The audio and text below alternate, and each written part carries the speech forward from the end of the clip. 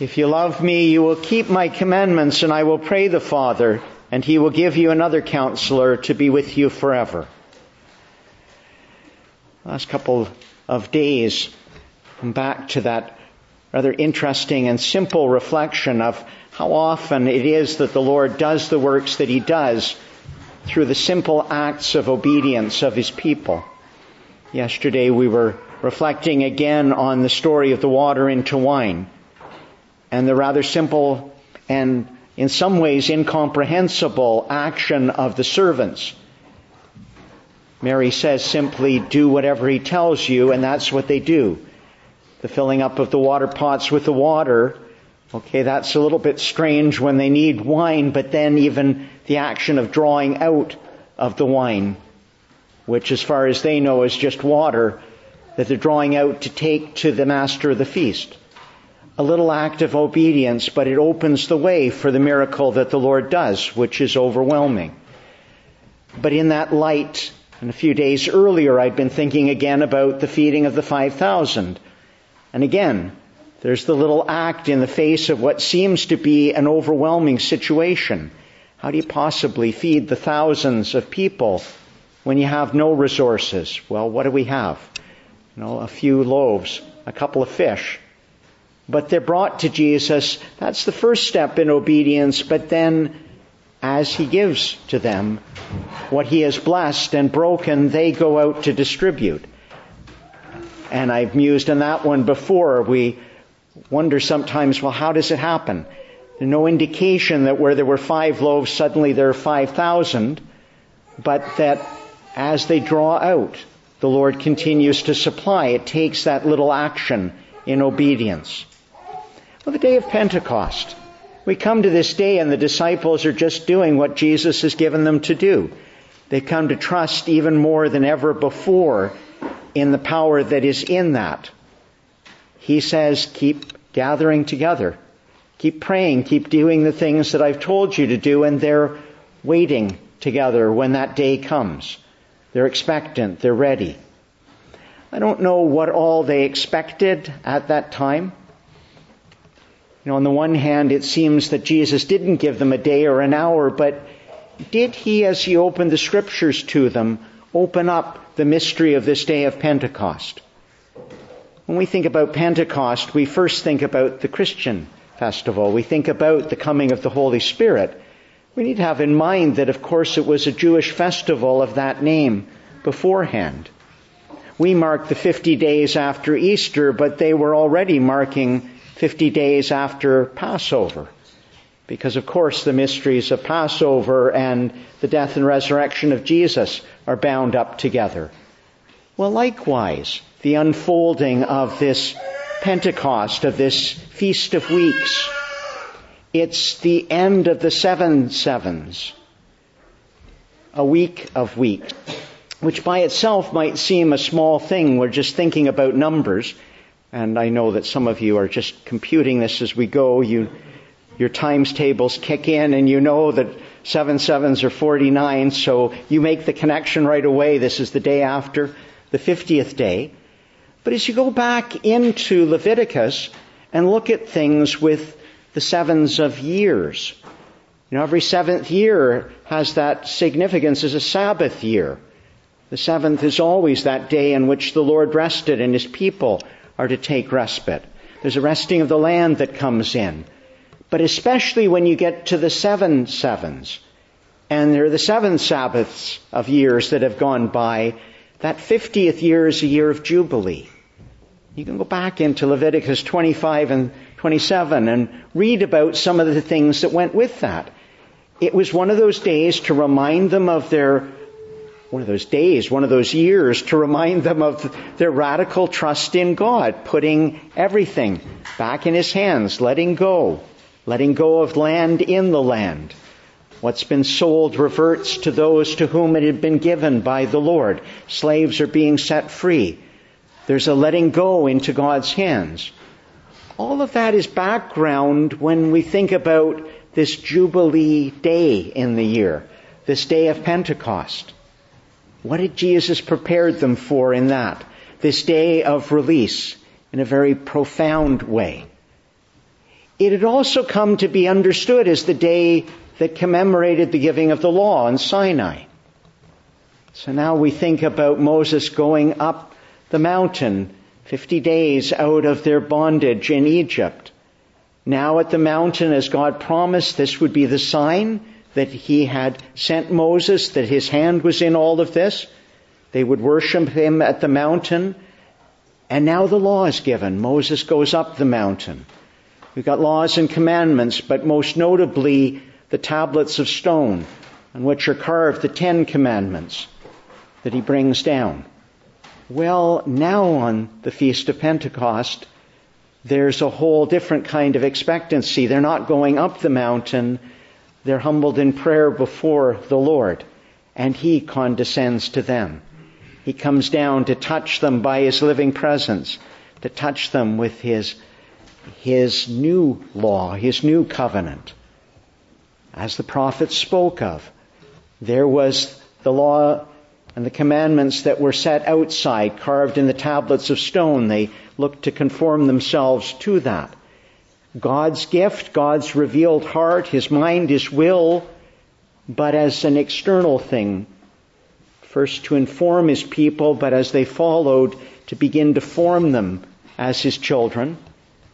But now the new gift, the Lord coming down in his Spirit, not us climbing the mountain to find this law, but him coming down to write not on the tablets of stone, but on the hearts of flesh.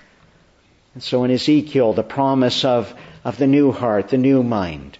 I will put my Spirit in you, and you shall live. Did Jesus prepare them for all of that? Did they know in their waiting that they were getting ready for this day where this wondrous thing would happen? It was a harvest festival. Frankly, the 3 major festivals in the year are all connected with harvests. Those 3 times they were to present themselves before the Lord.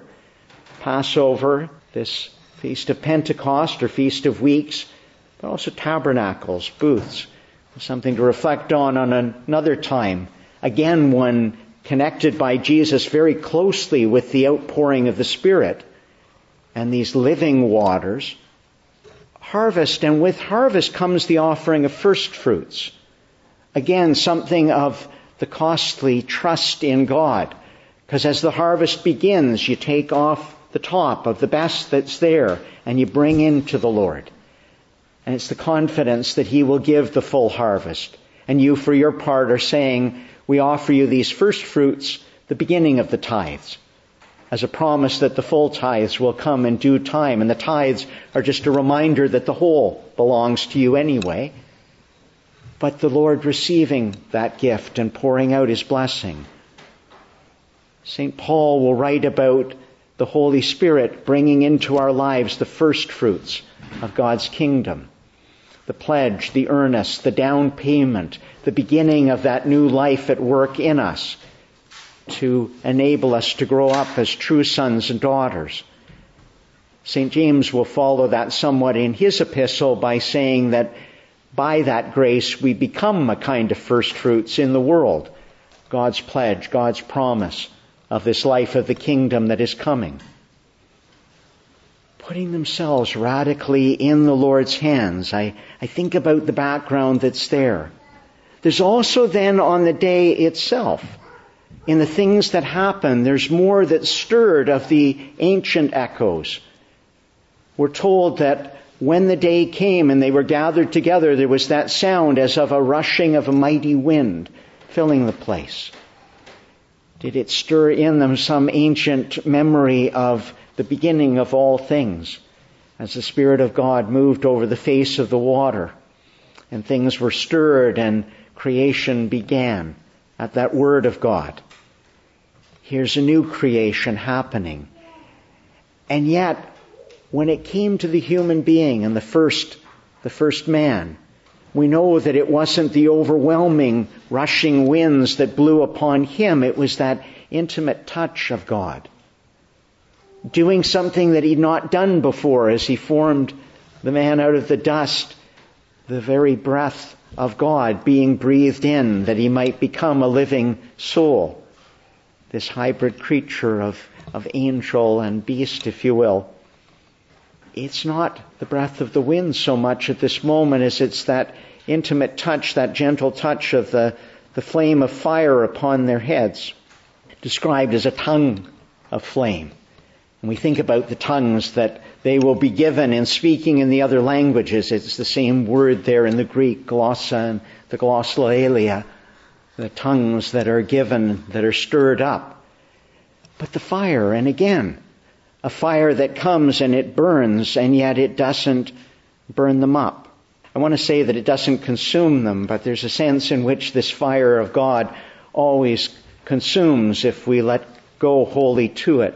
But it's the consummation of that comes with the immolation of the sacrifice, the perfect offering to Him. But a fire that burns but doesn't burn up. There's again an ancient memory that goes with that. Where do we encounter such a fire? There are signs that are the fire of God's presence, but where is that fire that burns but doesn't burn up? That's the marvel. Well, we're back to Sinai again. We're back to Horeb. We're back to the mountain of the Lord. And that first encounter between God and Moses that's there at the burning bush. This wonder that draws the patriarch aside. It's burning because the Lord is present in the midst. The angel of the Lord has come down to be present in that bush, in that flame of fire. And the Lord speaks to Moses, encounters him with His holiness, draws him into that holiness. Moses will later reflect something of that glory. It will be, as we've described before, kind of the glory that's there in the moon, the reflection of God's holy burning, His holy fire. We know, though, in Christ Himself, that when that light appears, it's the light not of the moon, but of the sun, of that holy burning. We see at the Transfiguration, we see in the road to Damascus where He encounters St. Paul, we see it in the glorious Revelation. But there's also another human encounter with that fire. It's there in the Blessed Virgin Mary as she contains that living holy fire of His presence within. So in the Eastern churches we have the icon that is of Mary as the burning bush. The flames all about, but she's not being burned up. She is being immolated in His love. She is being gathered in His holy presence as He abides within her. And always in that icon then you see the presence of Christ within or seated upon her. And that holy presence now offered to the disciples, of course Mary herself being present on that day. This fire that comes down and burns around them, burns upon them, because He comes to dwell within, to burn within, to abide within. It's that promise that Jesus offers them.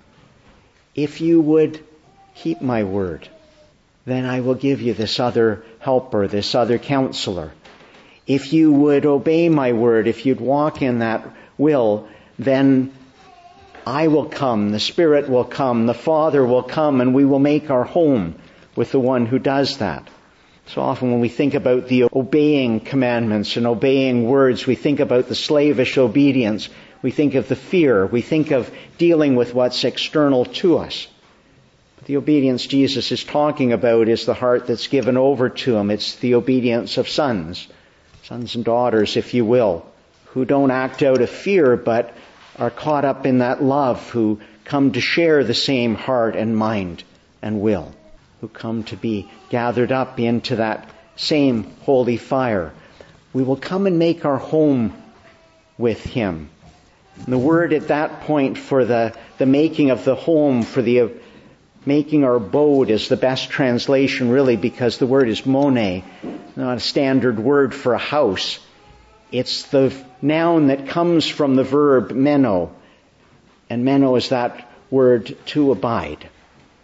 When Jesus talks about the need for His disciples to abide in the vine, to be rooted in Him, to be drawing their life out of Him, That's the word that he's using. That's the sense of it.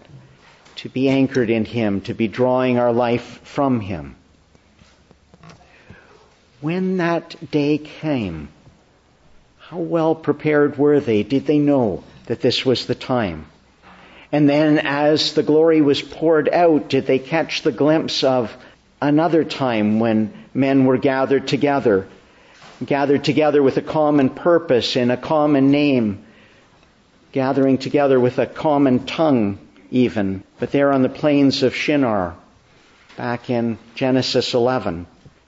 We moved from the garden and the demonic temptation there into a city that's being raised up in a tower. You'll know it as Babel or Babel, if you like, where they come together to exalt themselves, to make a name for themselves, to be able to reach heaven, to reach that utopia, a vision that begins to sound more and more like a modern vision all the time. We're going to speak the same language. We're going to conform to the same aims. We're going to rule God out of the picture. But now on this day they gather together not in their name but in the name of Jesus.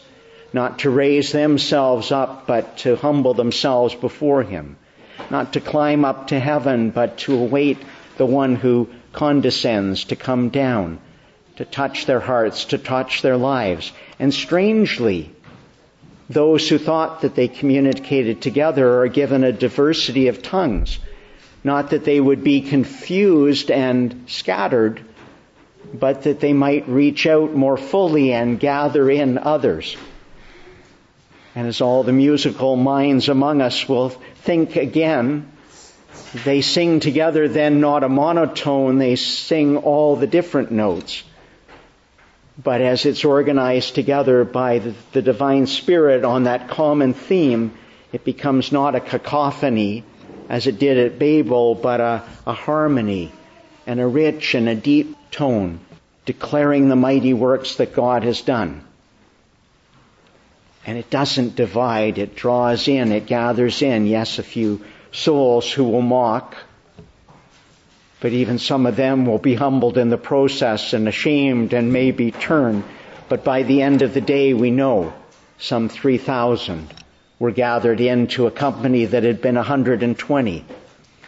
A little act of obedience and 5 loaves and 2 fish fed more than 5,000 men, not including women and children.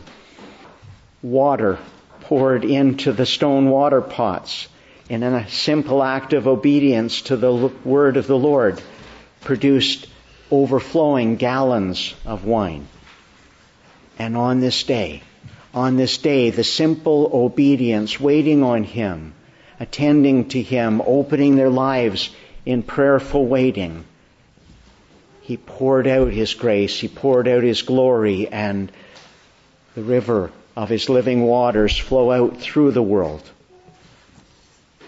If it doesn't seem to be a contradictory image, the fire of his Spirit burns, a fire that the water can't put out, a fire that doesn't burn to destroy, but burns to refine, to heal, to make holy. As we come on this day, as we come in Eucharist, as we come in worship, may we come as those who wait upon him, who look for the simple call to the little obediences that open the doors into our lives, that he might enter in, that he might transform us, that he might make us wholly his own. If you love me, you will keep my commandments, and I will pray the Father, and he will give you another counselor to be with you forever. Come, Holy Spirit, bless the hearts of thy faithful and kindle in us the fire of thy love.